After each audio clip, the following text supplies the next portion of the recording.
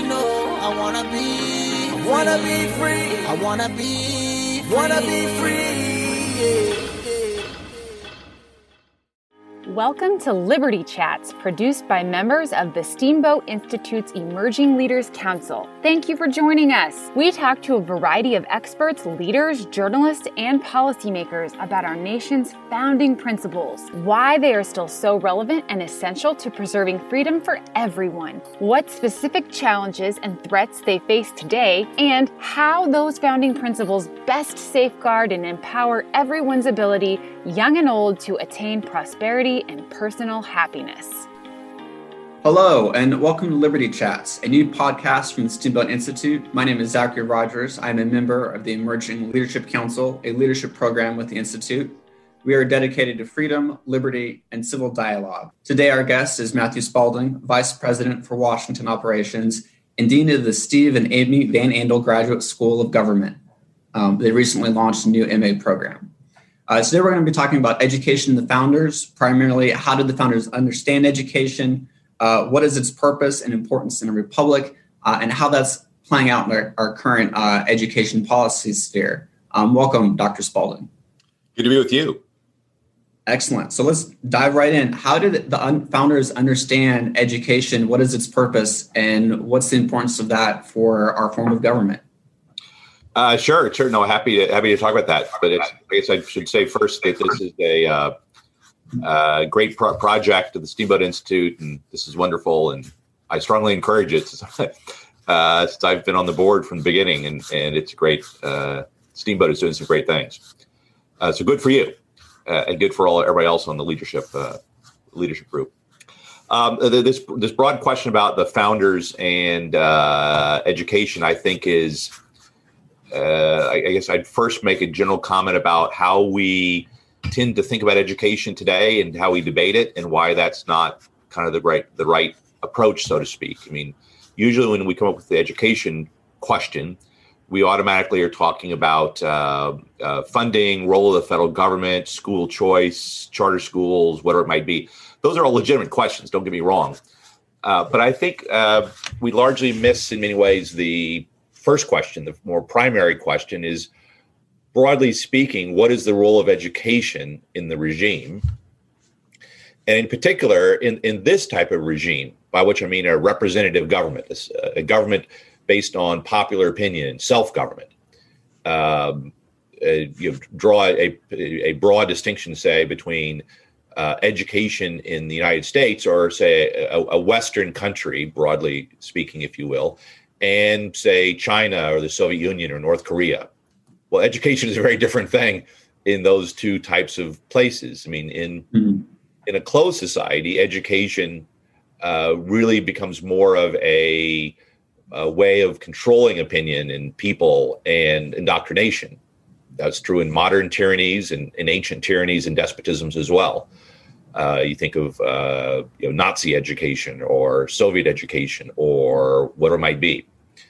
In a free country, that's different because in a free country, citizens have more participation in the regime, and in one like the United States, even more so, in which not only is it a free country, but it's a representative form of government in which the citizenry is participatory. Both by regularly voting, but also being in legislatures and other offices. And so education plays a much more fundamental role in shaping and forming citizens.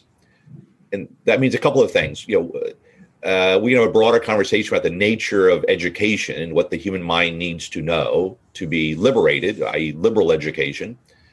That is all true, and that's true simply because of the nature of man. But in a republic, some sort of democratic republic in which there's citizens participating, it takes on an added significance, if you will, because your educational system, whether it's public or private or whatever form it might take, also has a much more formative role in shaping how citizens understand their own country, the principles of that country, which means the parameters by which they participate. So, for instance, the founders here's it's kind of an offshoot, I suppose, but at the time of the founding, they were quite concerned about the question about immigration. Not because they were concerned about people of different colors or different ethnic backgrounds or whatever it might be. What they were worried about was that if people come over from various countries of the world that are monarchies or despotisms, they will have been shaped by monarchy and despotism in their educational systems. They will learn the ways of monarchy and despotism. They will not have been educated to be free citizens. And so they emphasized and talked a lot about education as an immigration issue. And today we have the naturalization process. That's kind of an example of how they approach these things. There's plenty of things we can point to about higher education and liberal education and classical education in the founders. And they studied the Greeks and the Romans. But really the primary question they're interested in as founders, as political figures, as statesmen, is how education shapes and prepares citizens for self-government.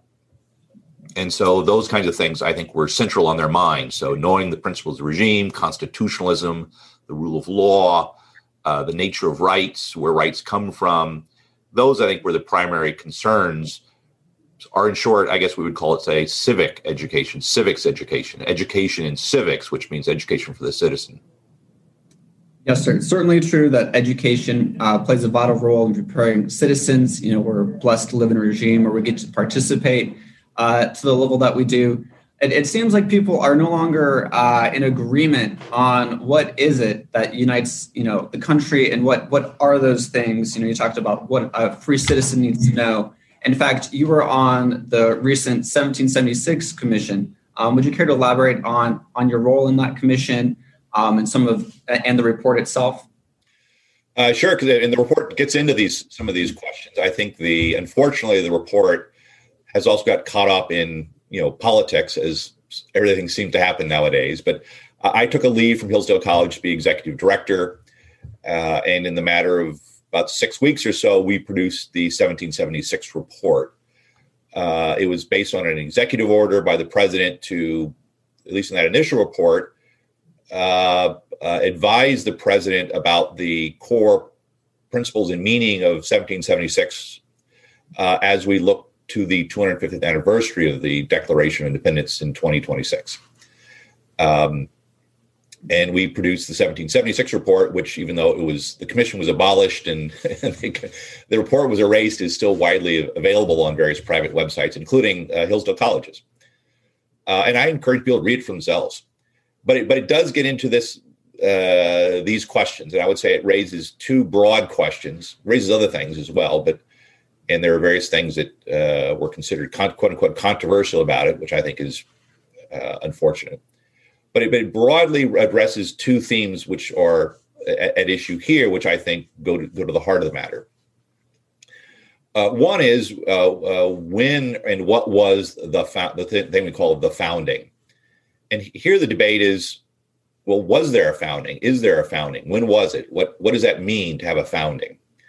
And, our argument, the argument of the report, which I think is the common assumption of all of American history, for that matter, if not the predominant view even today, was that, well, there actually is a country. It was started around a certain time, and it ties back to these core documents, in particular the Declaration of Independence in 1776 and the Constitution in 1787.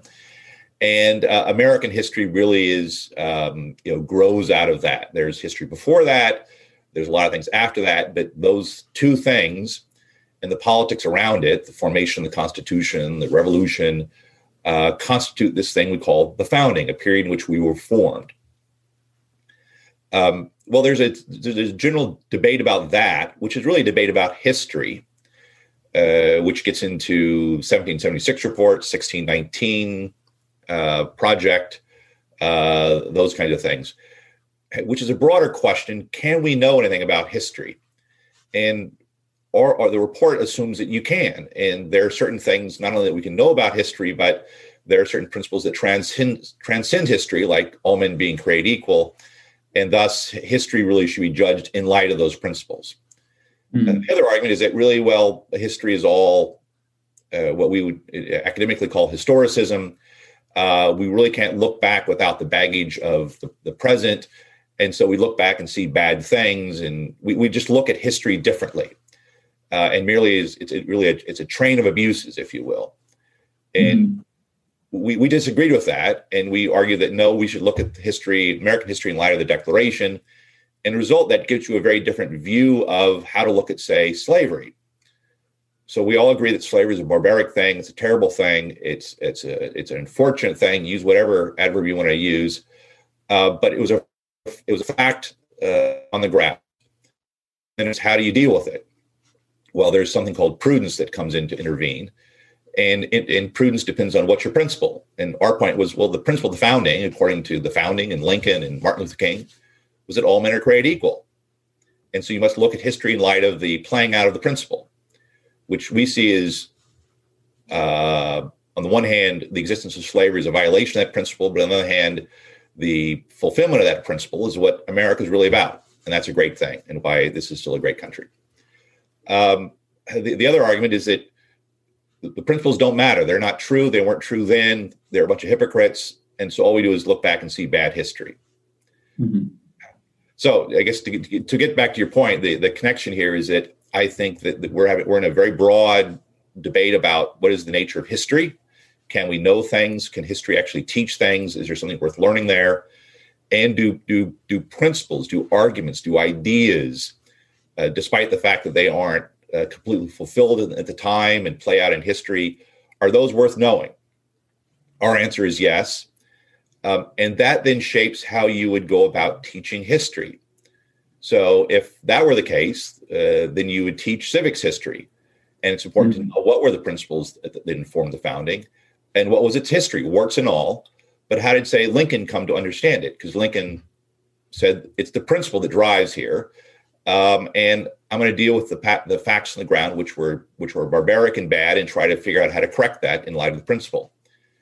That's how we think you should teach history. The popular view nowadays is you just teach history and it's all bad, and it's all the warts, it's all the bad parts of history, and the other things don't really matter because they didn't believe that anyway. So we don't teach that. That strikes us as an incomplete history at best, but also a very misleading one that doesn't really teach citizens about the nature of their regime, and then let students decide whether Lincoln was right or wrong, or whether Martin Luther King was right or wrong in looking back to the Declaration, or whether the founders were right or wrong under the circumstances of creating the nation. That's a more honest history, in our opinion, which is what we should really focus on. Excellent. No, the question of the regime and how you teach it, and whether these principles matter and are true for all times, or whether or not, they're hypocrites, are pressing questions that are, currently being, taught and debated in schools. And there's a lot of policy debates.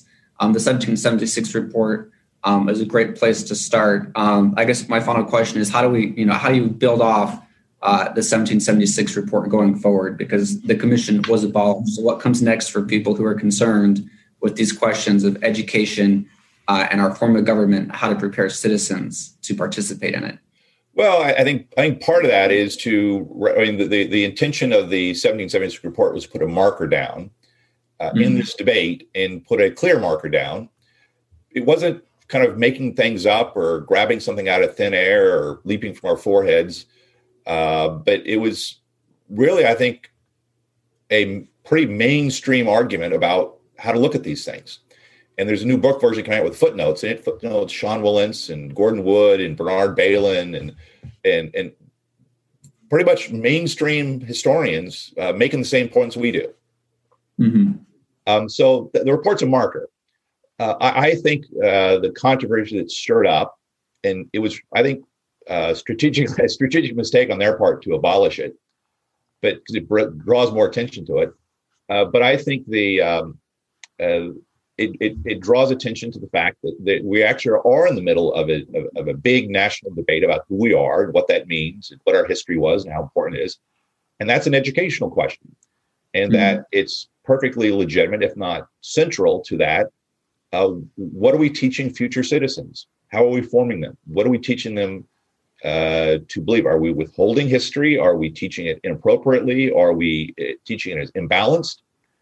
Well, that's a question that we as citizens ought to be front and center concerned about. This is not a question for professional historians. They can play with their footnotes all day long, and I'm perfectly willing to have those debates. Those are, debates about the facts of history are important. But at the end of the day, this is a question for citizens. What kind of people do we want to be? What type of regime do we want to pass down?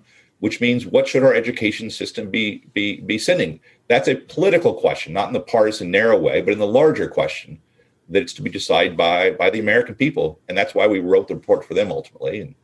And I hope this continues that debate forthrightly. I know the commissioners, we are going to continue this work. At Hillsdale, we are writing a curriculum. We have a curriculum. We're doing more on that. So there's a lot to be done, but there's also a lot of people, I think, engaged, hopefully, more so than they were in the past because of the controversy of this report. Excellent. Well, certainly pressing questions that need to be examined, absolutely worthy of every citizen's consideration. I do hope everyone reads the 17/6 report and considers it. We're out of time today. Thank you for joining Liberty Chats. If you like the show, I hope you'll rate us on iTunes and join us next time. Thanks, Zachary.